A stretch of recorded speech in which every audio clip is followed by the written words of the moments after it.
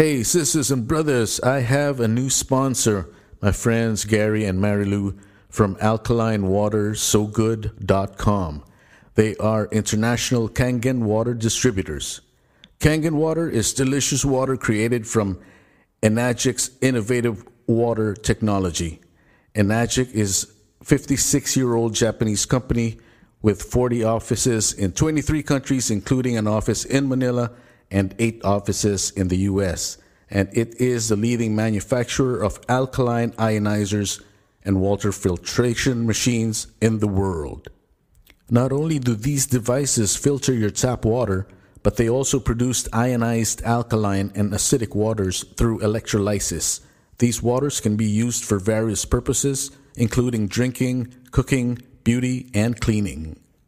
Can you imagine never buying bottled water again? The plastic in bottled water often contains BPA and other chemicals which are proven to be hazardous to your health. And how much fun is it lugging cases of it from the market, recycling it, and plastic is an environmental nightmare. According to Gary, it's also a great way to add an additional income stream. He's been selling machines for over 12 years internationally, and everyone needs the healthiest water in the world. So folks, if you have any questions about Kangen water, check out their website at alkalinewatersogood.com. That's alkalinewatersogood.com. Or you can email them at gary@garyballin.com. Gary Ballin with 2 L's.com. You're listening to the Wolf's Den Radio Show. Talk.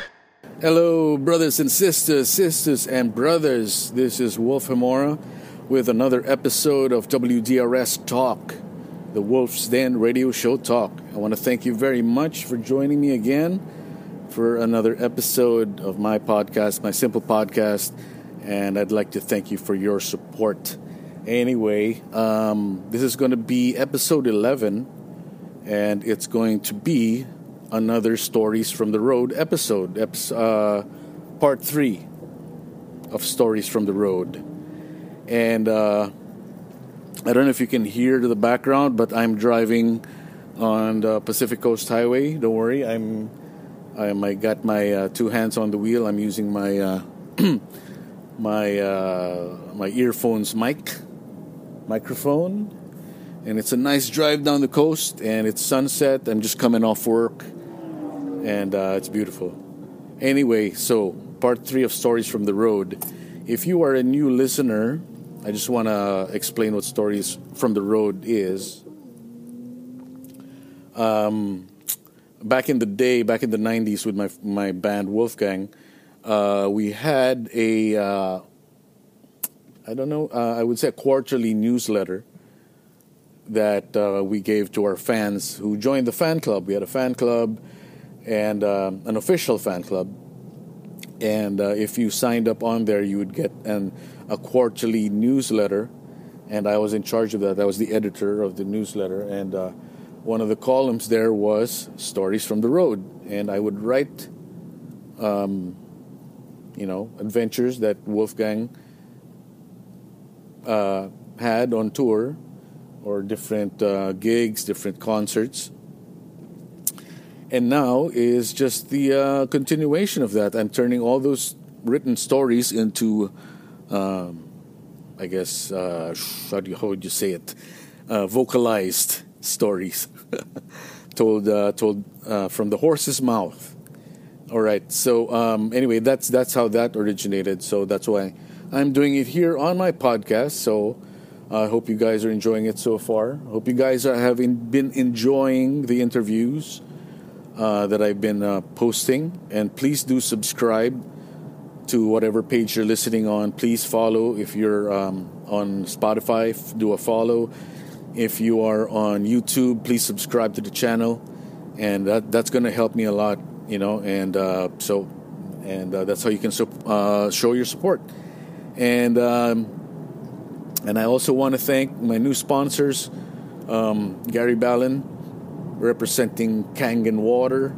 I'm sure you heard the ad before the show, and please do check them out, GaryBallin.com, and also Kangen Water. It's a really great machine, ionized water.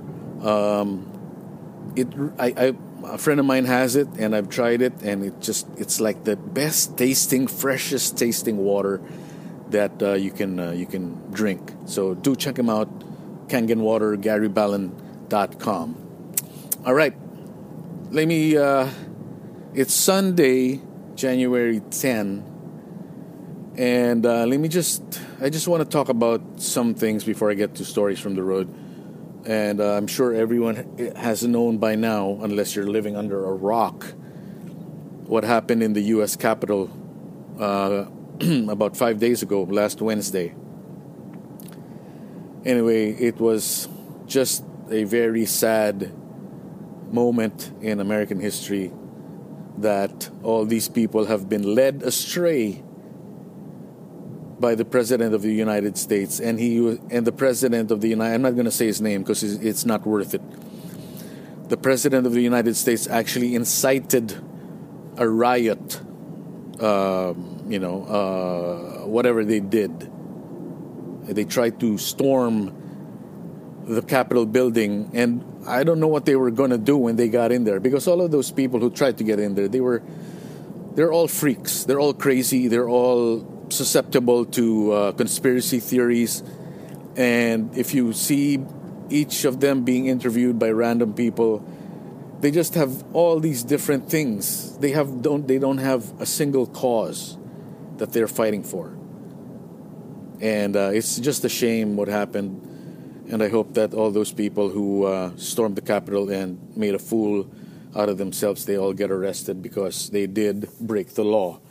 And the one who incited that riot should face consequences. If no one is going to face any consequences, if it's just the people who did it who are going to go to jail, if it's only them and not the politicians that incited them to do that stupid shit, then there goes your double standard again, right? Because the politicians stay safe and they can do whatever the fuck they want without any consequence, but the simple people that they fooled, that they lied to, that they manipulated, that they don't care about, they're the ones going to pay the price. They're the ones going to go to prison. They're the ones going to be shamed for the rest of their life for something that they should not have done if they weren't fed lies and conspiracy theories.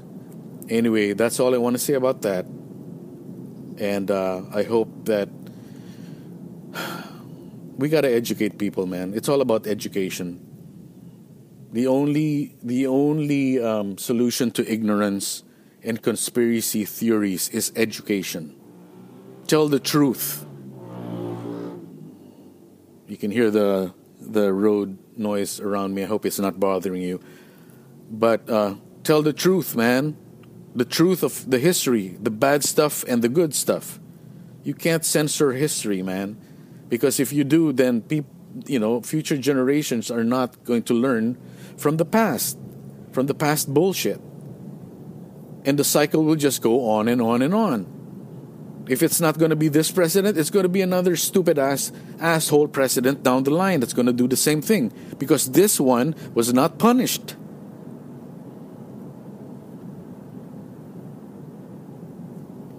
Anyway, that's how I feel. I just wanted to tell you guys. I need to vent. And that's why I have a podcast, so I can vent sometimes. I'm not going to vent like this all the time. I don't like talking about politics, but this is just too much. Enough is enough. Enough is enough. All right, moving on with the show. Stories from the Road, Part 3.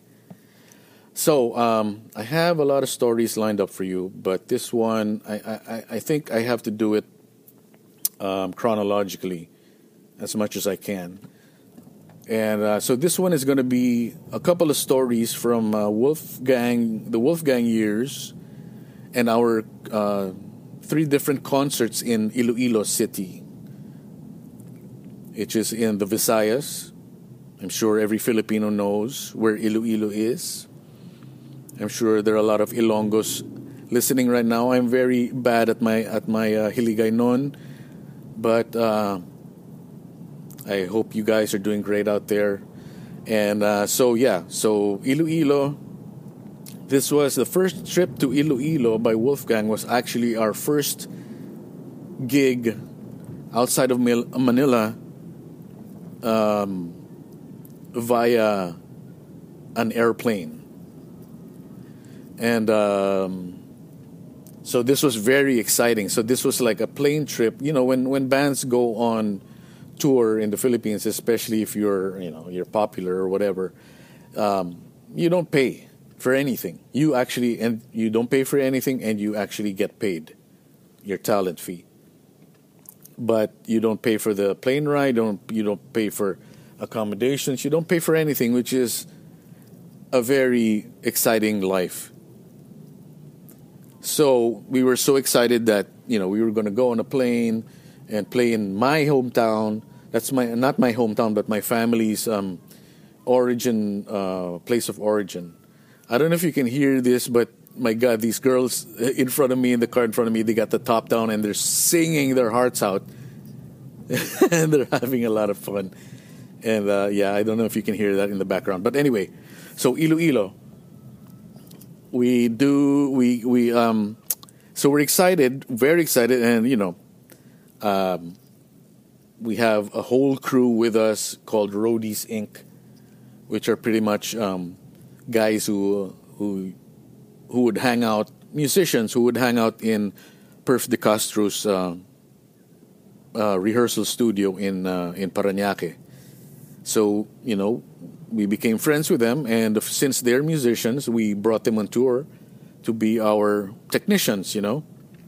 So each member had their own technician to help them with their equipment. So it was a lot of fun. We were a big group. And then we had our security guy, the late and very great Dino Barton, who is a very good friend of mine, who was an OG in the 90s Pinoy scene. He was there when Razorback and Wolfgang started. And he passed away a couple of years ago. Very, very big loss. Very sad, because he was like the best guy to go on tour with, man. He was the best guy to go on tour with. And to quote him, when we flew to another city for another gig in another time in Cagayan de Oro, we stayed in this really, really beautiful hotel in Cagayan de Oro. I think it's called Price. And we were roommates, and we go inside the room, and when you go inside the hotel room that you're staying in, it's nice and clean and high tech and whatever. You're excited. So, and he would always say, if we would end up in a nice hotel, it was like Dino Barton would always say, "This is the life. This is the life, man." So that's him. That's classic Dino Barton, and I miss him a lot. We all miss him, and.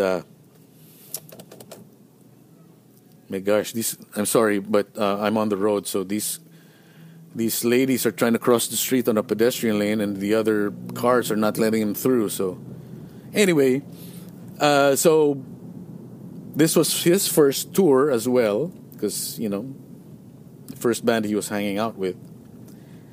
So he was very excited, and he goes, "Well, I'm gonna fucking make some brownies, man, pot brownies for the plane." For the plane ride, for everybody to have fun. It's like, oh, fuck yeah. Got nothing wrong with some edibles for the plane ride. So that was his plan. So we get to the airport, and it's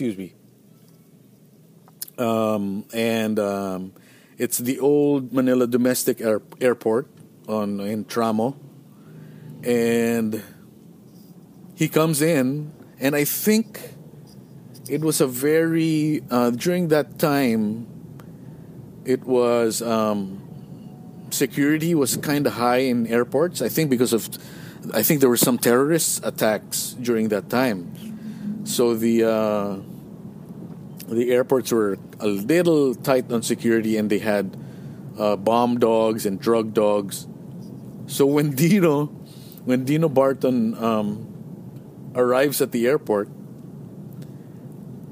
he doesn't see us. We already checked in before him, so we're already at the. No, we go inside. We have our baggage check. We did a baggage check, so we're in the check-in area, and he follows. He follows in, and he goes, and we're all like, "Oh fuck yeah, here's Dino!" And then we go, "Okay, where are the brownies, man?" And he's like, yeah, "Start handing out the brownies." And then he goes, "It's like, man, he's like telling everyone, he's like, I don't have them." I was like, "Why? I thought you were gonna make them."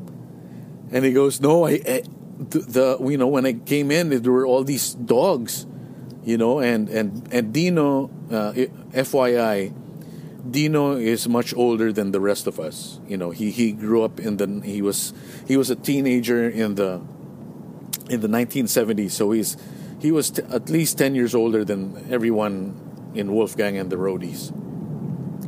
So, he was very, very experienced with law enforcement. And one thing that you find out is that if there are sniffing dogs in the airport, that's a red flag. Do not bring, if you have edibles, if you got drugs, don't bring it in. So what Dino Barton did, of course, he didn't want to waste it. And he actually prepared a whole Dunkin' Donuts takeout box. That takeout box for Dunkin' Donuts for the donut holes, not for the donuts, for the donut holes. Those boxes that was filled up with pot brownies, and he ate them all. He ate them all, and we were like, "Holy shit! You ate them all!" It's like, how many were there? Oh fuck, there were like 8 or 10. Oh my god. We were like, "Oh my god, dude." And we're like, "Fuck." So okay, so that's that. So we start checking in our baggage, our instruments, and then we go to pre-departure, and then we get on the plane. This was actually a late night, a red eye flight, late at night. So we were the only ones on the plane, which was really fun because we had the plane to ourselves. We were, people were sitting in the front, people were sitting in the back, lying down on the chairs. You know how it is. If you find, a whole row for yourself, you fucking lie down on that fucking row, man. Anyway, so Dino was he had his own row, I had my own row, but we were on we were on the same row. But he had his own set of seats, I had my own set of seats. So, airplane starts to take off. We do the takeoff, and Dino Barton just looks at me. He turns his head, looks at me, and then I look at him, and he has this dire expression on his face that I'm like, dude, look at that. Look at this fucking motorcycle asshole. Fuck you, man. Got so close in there. I'll take a break from the story, okay? There's this stupid-ass law here in California that when you're on the freeway and it's traffic, motorcyclists can go in between lanes. I get that. That's fine. But when they do it on private roads, when they do it on a small highway like PCH, and all the car, it's just annoying as fuck. Anyway, sorry. Going back. So the plane takes off. Dino is super high on edibles, pot brownies. He gives me this dire look on his face. I'm like, "Dude, are you okay, man?" And he's like, Oh, it's starting to hit, man. It's starting to hit. Because, of course, if any of you out there have had edibles, you know that it doesn't hit right away. It'll take about 30 minutes on an empty stomach, and even longer if you have, if you ate something.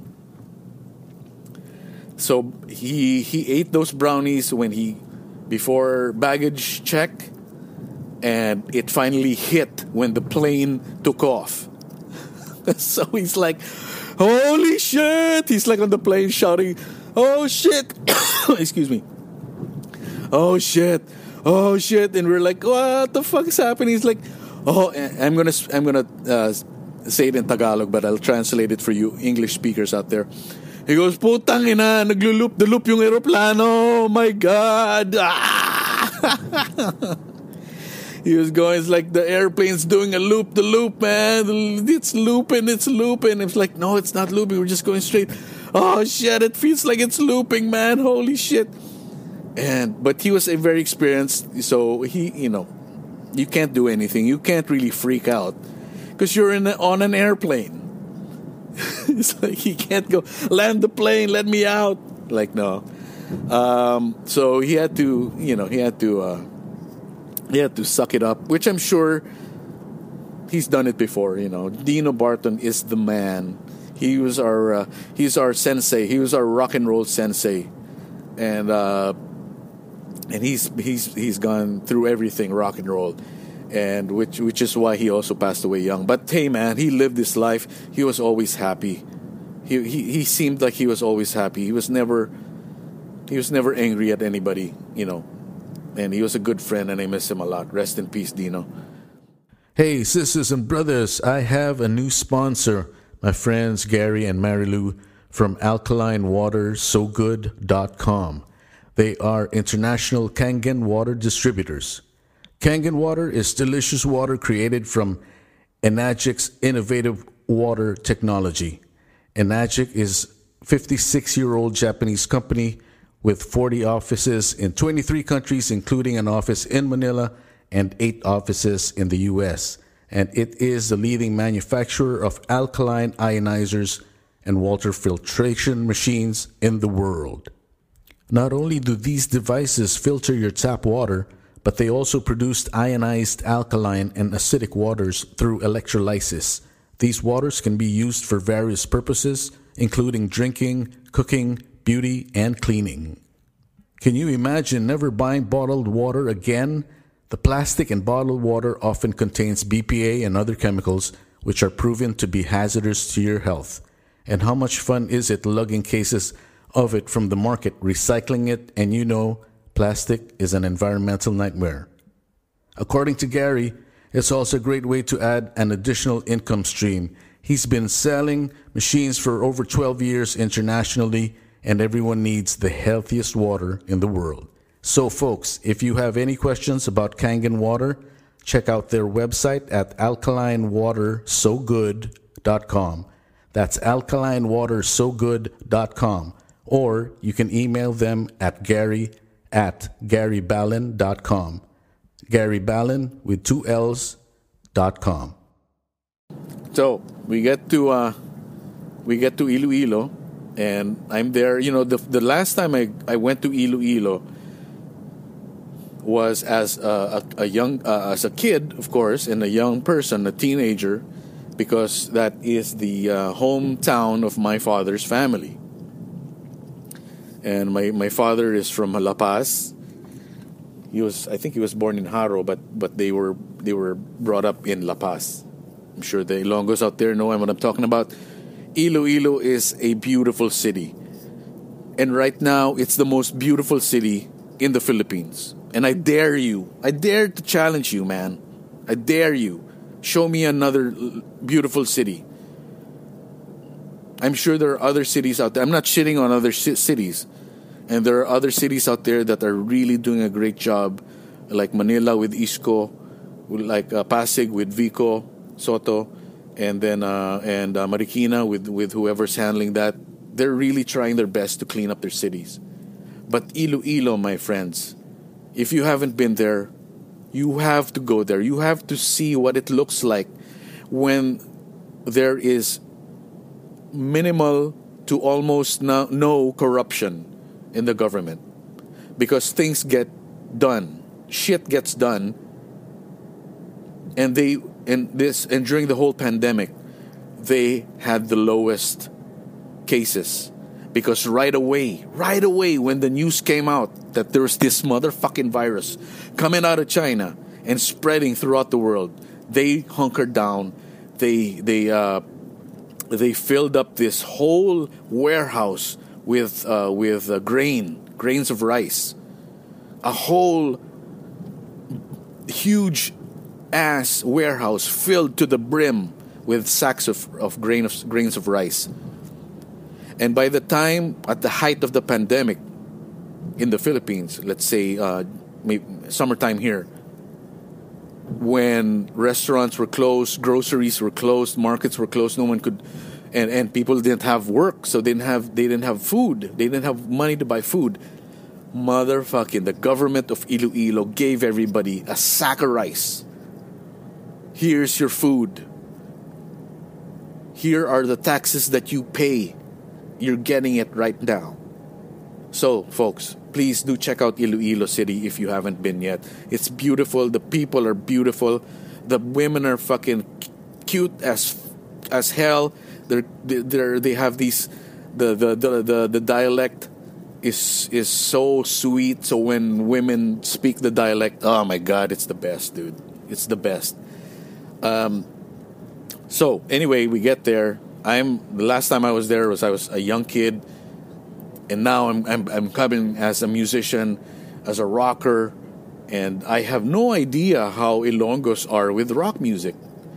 And that's the beauty about the tours that Wolfgang had back in the Philippines, is that I would discover just utter badassery, because the people in every town that we would go, this is pre-internet, okay? You gotta understand, this is pre-internet. There are already cell phones in the Philippines.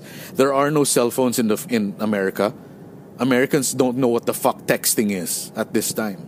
But Filipinos are texting left and right. We're experts already with our Swiss-made Nokias, right? Anyway, thank you. Excuse me. So where are we? Iloilo. We get there. Yeah, yeah. Please do visit. It's a great town, and the food is excellent. The food is excellent. So Wolfgang and its crew, being the foodies that we are, way before the word foodie was invented, Wolfgang, we were into eating. The guys in Razorback who were our brother band at the time, they were into the juice. They liked the alcohol. But Wolfgang, we preferred the food. We would drink every now and then, but not as not as much and not as often as the guys from Razorback. So I mean, Iloilo, we were like, fuck yeah, this is like one of the best foods in the Philippines. So we go out, we do our thing, radio interviews, we do our a motorcade. Here's another trivia. Back in the day, if you were a popular band in the Philippines and you would do tours in the provinces, so this is pre-internet, like I said. So if you're outside of Manila, you're pretty much in the boondocks. During that time, okay, I'm not saying now. Now everybody has internet, everybody has cable TV, everybody's informed in the Philippines. We do not live in trees, okay, motherfuckers? We do not live in trees. Anyway, so during that time in the 90s,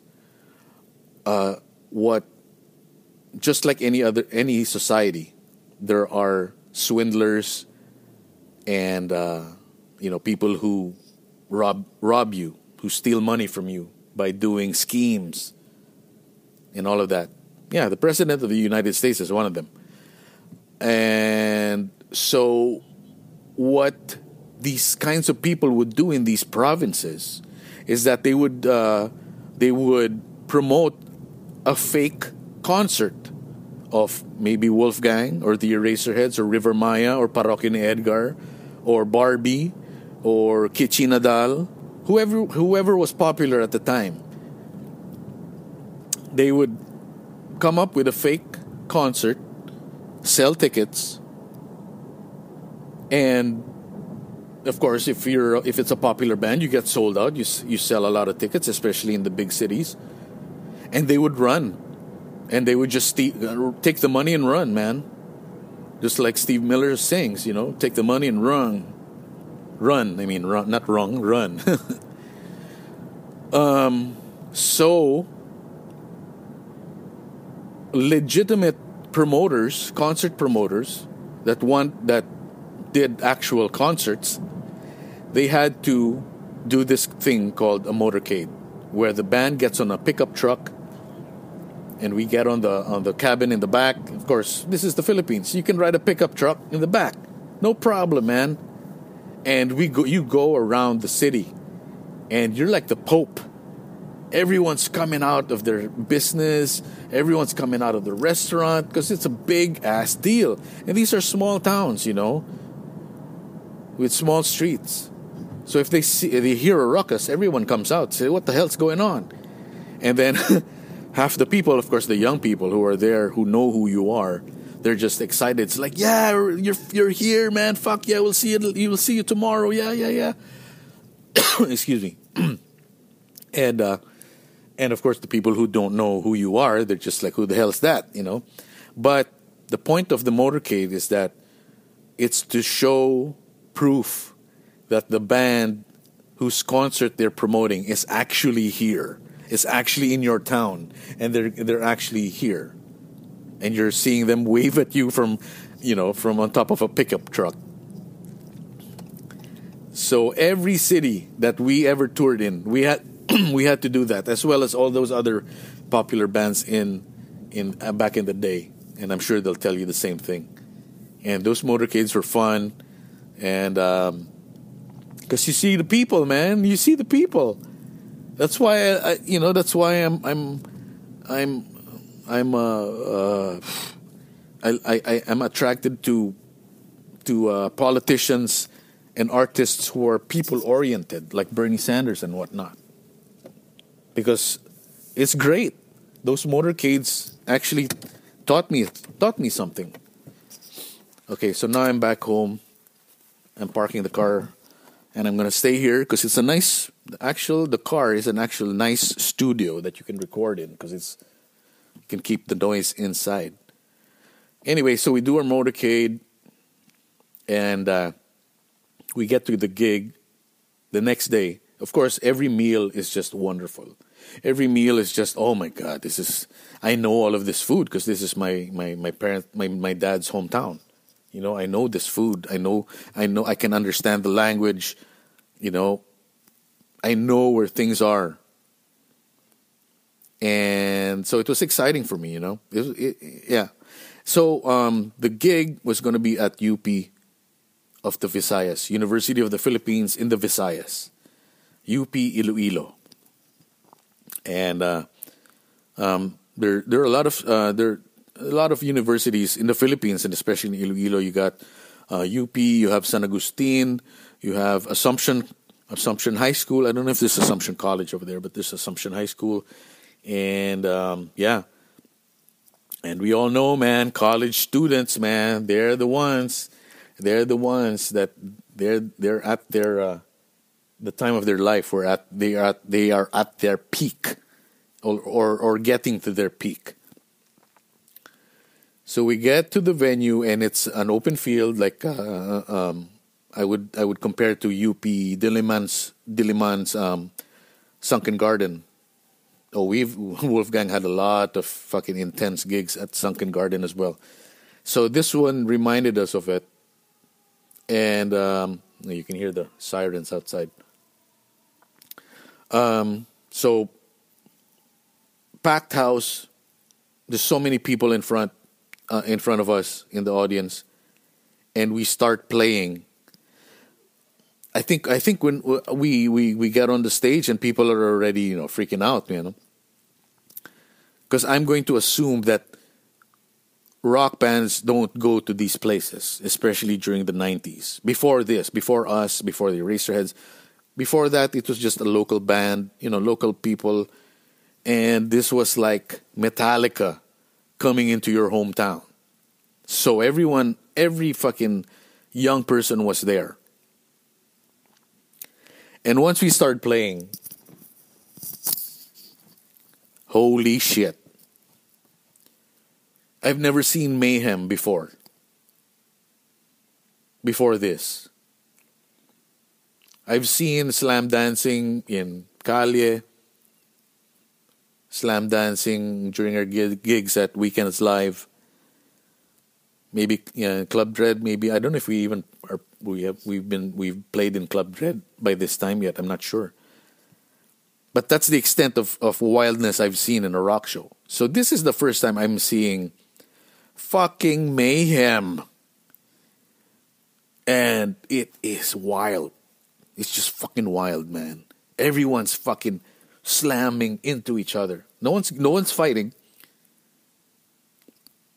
Everyone's just slam dancing. Everyone's pogoing. Everyone's fucking just, it was like an exorcism like I've never seen before, because I've never seen an audience react like that to my music. And it was just a joy to watch, man. It was a fucking joy. I'm picturing it in my head right now. And all I see are just heads and hair and hands and arms flailing and just awesome, man. And we go through our set. I think we have a 90-minute set, and everything. We just fucking play everything we know, from original songs to cover songs. I think it's just the first album out by that time. And so when we play songs like Arise and fucking Natutulog Ko Mundo and Halik ni Judas, it's just fucking World War III in the audience. But they're not fighting. We didn't have to stop for any violence. But here's the funny thing. The security that they hired for this concert, of course, there's no such thing as concert security back in the day, especially in the provinces. They hired the local Philippine National Police, the PNP, which is like, not the FBI, but, the top cops. They're not actually local cops, but they're the country cops, the country's cops. So they have access to, I guess, better weapons or stuff like that. But anyway, so there were these two fucking policemen on either side of me on the drum set. And they were looking at the audience like, because if I have never seen this before, they have never seen this before. Excuse me. They have never seen this before. And they're older. They're older guys who are conservative Ilonggos and police and policemen who have never seen this kind of audience reaction. They've never seen slam dancing. They don't know what the fuck it is. Of course, the people in the crowd, they know what that is because they're hip,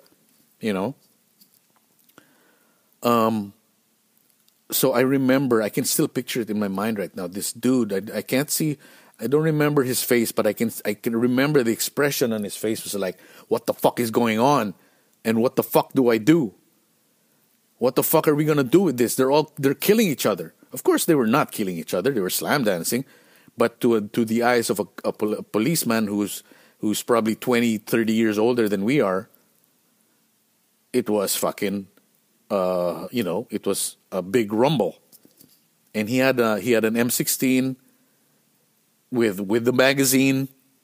With the fucking magazine, and then I look to my left, and it's another cop, and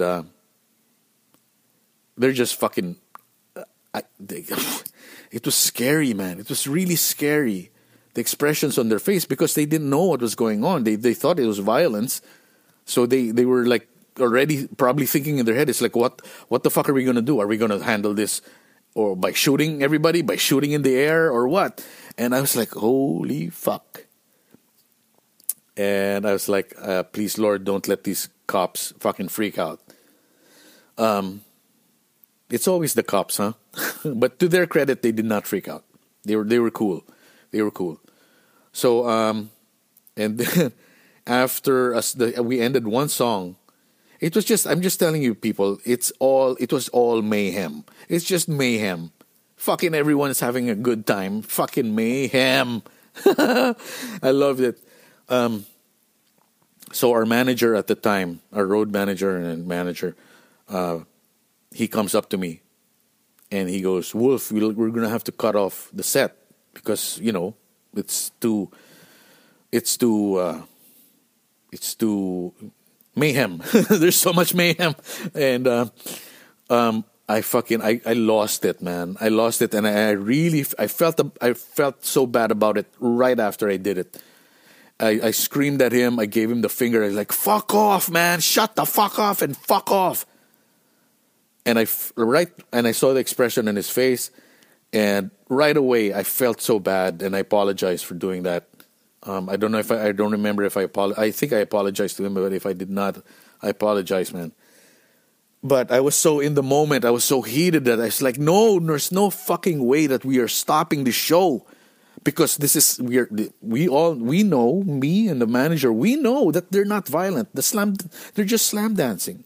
So don't tell me to stop it. You need to explain to the cops and the promoter that they're not being violent. They're slam dancing. That's how they express themselves. That's how young people express themselves.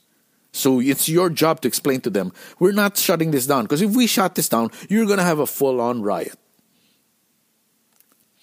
So we finished the show, and I don't really remember anything else after that. I remember, of course, every meal was just awesome. And then we go home. We go back to Manila. Great story to tell. And then we visit Iloilo two or three more times after that. And I'm gonna reserve the stories for those two other gigs for another episode, because I think you enjoyed this one. I really enjoyed that show. If you were there, leave a comment. If you were in any of our shows in Iloilo, do leave a comment in the comment section, of course. And I really, really appreciate your support for my band Wolfgang back in the day. If you're a fan of Wolfgang, thank you. I love you so much. You guys, the fans of Wolfgang, are the best fans. They stuck with us until the end, and even until now, they're still listening to our music. And it just, my heart is full when I think about it. So thank you, everybody. And so that's it. Stories from the Road, Part 3, Iloilo. I'll see you next week again for another episode, for an actual episode with an interview.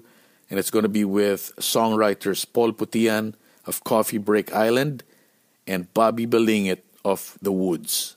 It's going to be a great fucking episode. So join me next time.